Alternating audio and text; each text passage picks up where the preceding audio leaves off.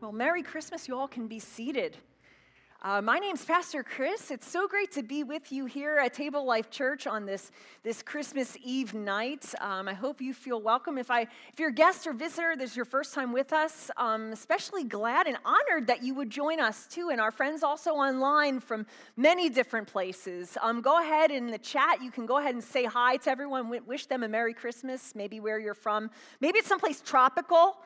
That's like 80 degrees and like sunshine on the beach. I don't know. We make us all feel bad here in central Pennsylvania, but just welcome to you all and Merry Christmas. And I want to start off with a question that kind of ties into a series that we've done through the Advent season, the 4 weeks leading up to Christmas, about just a topic of regifting. I want to ask you the question, have you ever received something that you knew was regifted? Yes? Have any no's in the house? Anybody that's never received anything? Who here has given a gift that was a regift, right? Probably all the hands in the house at some point. If you haven't given the gift, you've given the bag. You know it. You recycle the bags. There's like 5 bags that get cycled every single year. But I don't know about you, but there's some things, when you think about it, that are okay to regift. And then there are some things that are not. There are some things that are okay, and then there are some things that's not. And just think about this question. What is something that's a bad idea to regift? You can probably come up with a couple of those. And to kind of find out for myself what some of those things are, I did a very scientific study via social media to see what the crowds think about that question. And would you believe it or not, what the top response was? Can anybody guess what the top response was? Monograms were up there. We'll get back to that. Underwear, right? Not a good idea. I don't know what that is. Underwear was the top item, top response that people said over and over. Other things were monogrammed items. Somebody said that over here. Fruitcake. I know Ben, one of our worship leaders, he loves fruitcake. You can give him all the fruitcake you can wish. Somebody else said pets. Not a good idea. Somebody's not expecting the puppy, right? You pass that on. Somebody else said COVID. Don't regift that. How about a gift card that had not been activated? He got that from a student of his. Not going to ask any questions about that one. Trauma. Moving on. Hickory Farms. Not something else, some other gift basket that was expired from the year before. So keep those in mind for next year. Don't regift those things. But you think about the flip side, though, there are some common things that we do regift, though. There's things that we do that are kind of acceptable in the regifting department. And some of those things that we have a result of, this is also from online, not my own survey, but somebody else's. Would you believe it? The top thing to regift is a candle. Get passed on. About 34% of people said they have ever regifted a candle, so be about a third of us. Picture frame, probably not with the picture of the person that first gave it to you, unless you broke up or something. Beauty gift set, pass those on. Candy or chocolates, I don't know who does that, but mug or cup tends to be another thing that goes there. But you look at that list, right? You look at those lists, and what you see are kind of ordinary things, kind of everyday items, things that are kind of considered generic, not extraordinary, unremarkable, things that easily we could dismiss. But on that note, did you know that the very first Christmas was exactly that? Would have fit exactly into that category of being ordinary.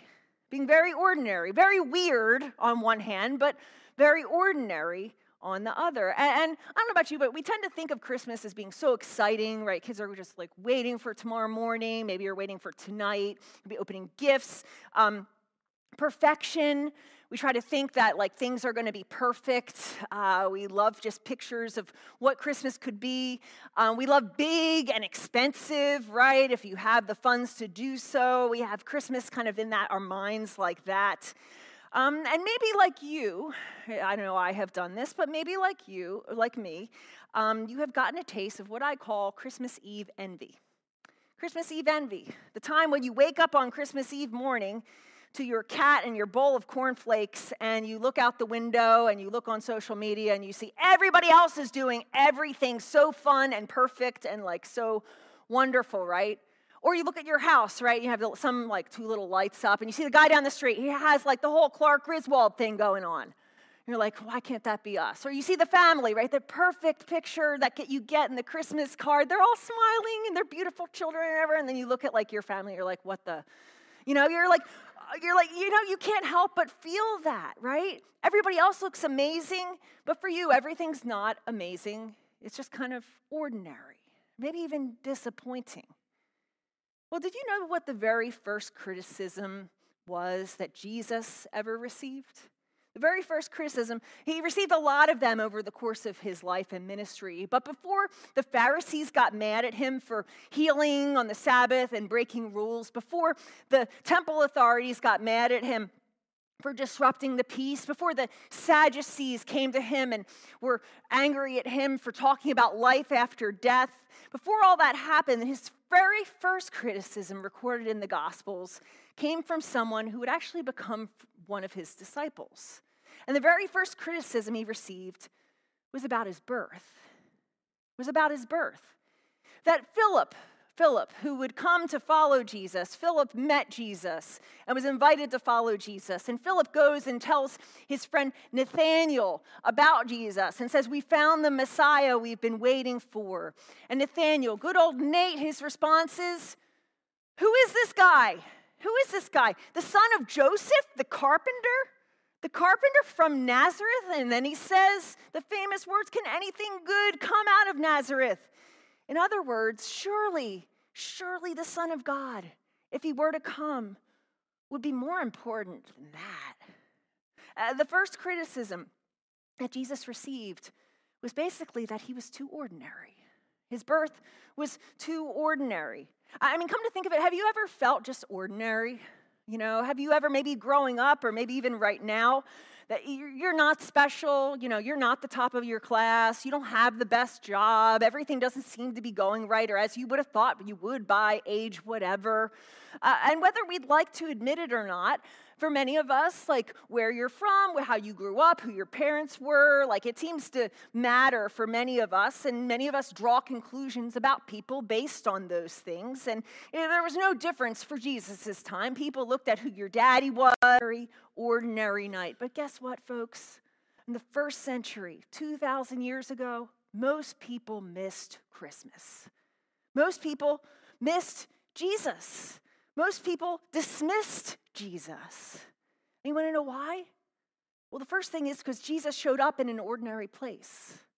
Very ordinary place. Imagine a time, a day, that there was no Christmas. There was only chaos. No Christmas, only chaos in the world. And that was Israel 2,000 years ago. Only chaos. It was basically like a hot mess, right? You had the Roman authorities that had come in and conquered these people, and they were under Roman rule, and they were taught to follow all the rules and pay taxes to them. Then you had the Jewish people who had been anticipating a coming Savior, a Messiah, a Son of God that would come and save them. And guess what?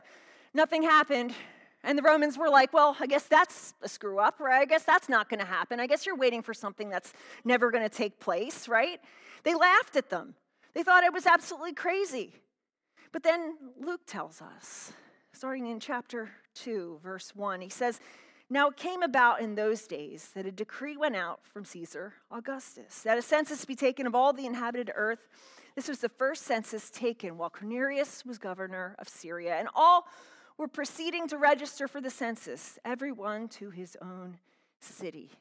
Well, Luke starts off the Christmas story giving us a glimpse of what could have been, of what could have been, of what should have been. I mean, have you ever been there, right? Have you ever glimpsed a picture of what you could have been, what you wish you were, what you should have been, but it's not? And Luke says, he says, in the days of Emperor Augustus, basically, he's marching a time in history. This was a real dude. And Emperor Augustus, we're told of a very important person right off the bat, a location of where the Son of God should have been born. Any king should have been born. And we know that 2,000 years ago, in the days of any emperor's life, that important people lived in Rome, and they lived in palaces. And when a king was born, when an aristocratic child was going to be born and be a king, it would be a huge, huge celebration. And to the point that the kingdom, they would hire people. They would hire hundreds of people to be what they called heralds. And these heralds, they would run throughout the cities and they would proclaim the birth of a king. And they'd be paid for it, by the way, paid pretty well. And not only that, but the emperor, to the celebration, would lavish gifts on the people. Like, so you don't have to worry about getting anything for anybody for Christmas, right? You just get gifts just for the sake of a king being born, to announce the birth of a royal child. That's what should have happened. But it didn't. It did not here. Not here, because Luke shifts the scene and instead gives us a very disappointing, ordinary story. And he continues and mentions this guy and Joseph.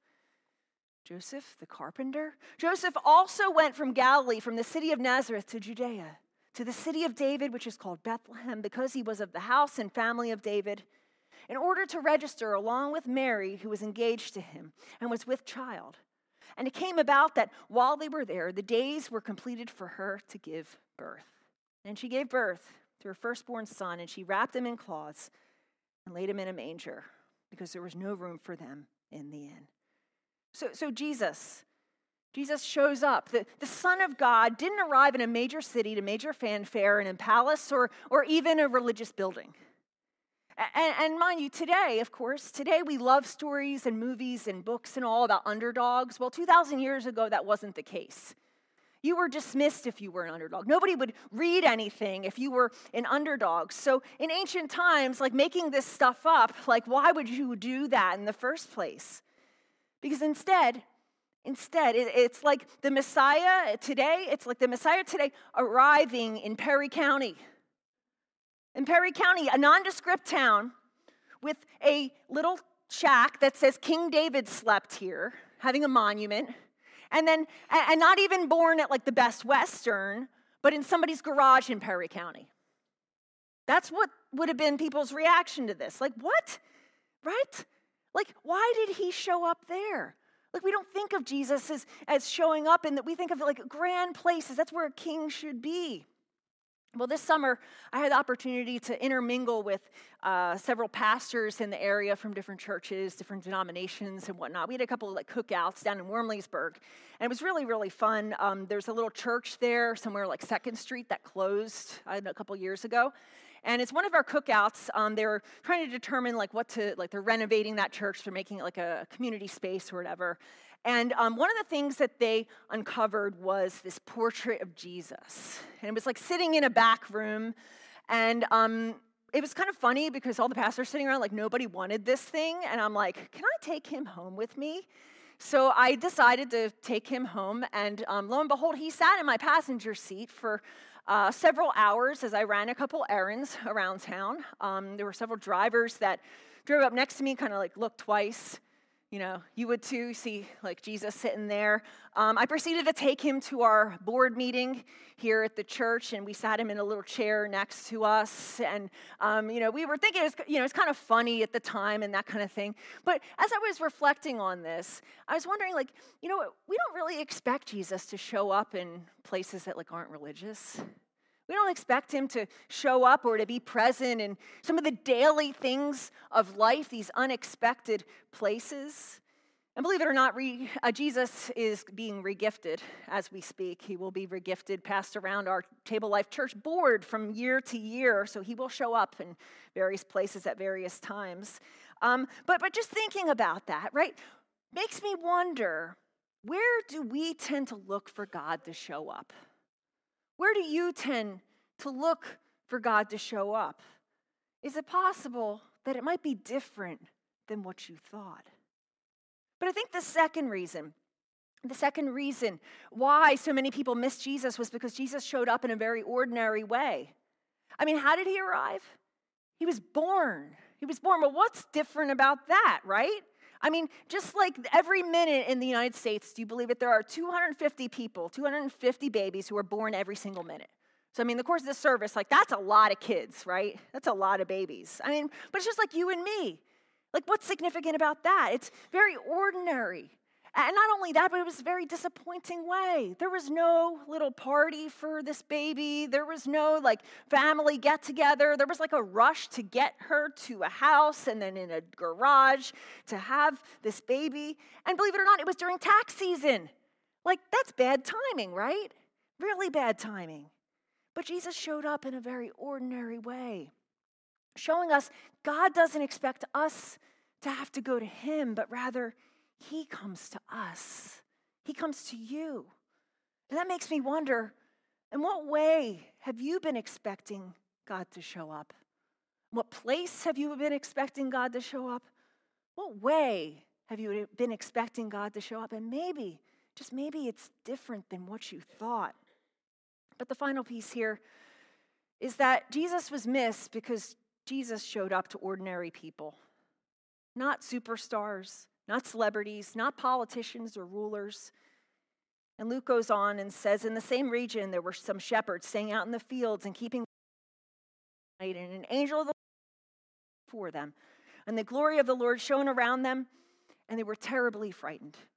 And the angel said to them, "Do not be afraid, for behold, I bring you good news of a great joy, which should be for all people. For today in the city of David there has been born for you a Savior, who is Christ the Lord." I mean, you look at the people in the Christmas story. You look at the characters in Luke's gospel. I want to list for you a few. Maybe you can identify some of them in your own life. John the Baptist, the crazy cousin. Maybe you have one. Don't look at them if they're here with you, but maybe you have one. He's the guy who didn't quite get his life together.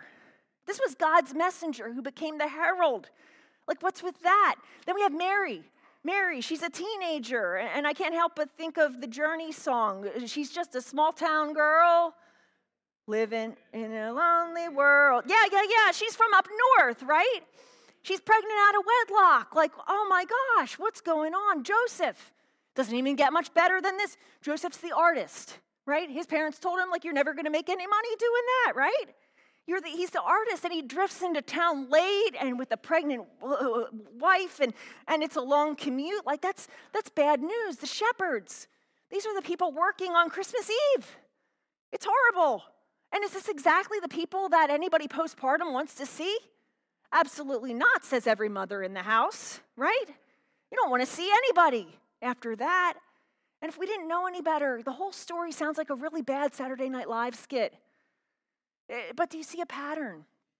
You probably have one of these, each and every one in your family, or you know them. But that is to whom Jesus Christ the King showed up. It makes you wonder, makes you reflect. It makes you wonder, who have you given up on or written off being used by God? Who have you given up on or stopped praying for or stopped thinking about that maybe, just maybe, God could meet them and God could use them? Because these are all ordinary people in ordinary places living ordinary lives, even chaos and disappointment. But suddenly they're rounded up by God for extraordinary work. See, Luke seems to want his hearers to pick on something interesting about all of this. Because it's not only that God wants us to know who came, that Jesus came, but how he came and for whom Jesus came. Of all the ways that God could have entered the world, this is what God chose. And you know what? For you and I, that's great news. It's good news. It's great news, because if God came to these people in this way, that tells us something about us. I think the miracle of the incarnation, which means God becoming flesh, is not only that God is here, but that God can poke through the thin veil of our humanity at any time, at any place, with anyone. That ordinary moments, small moments, can become holy moments. And I think the hardest thing about Christmas is at some point the heavens close back up. It would be 30 years before we would hear from this baby again.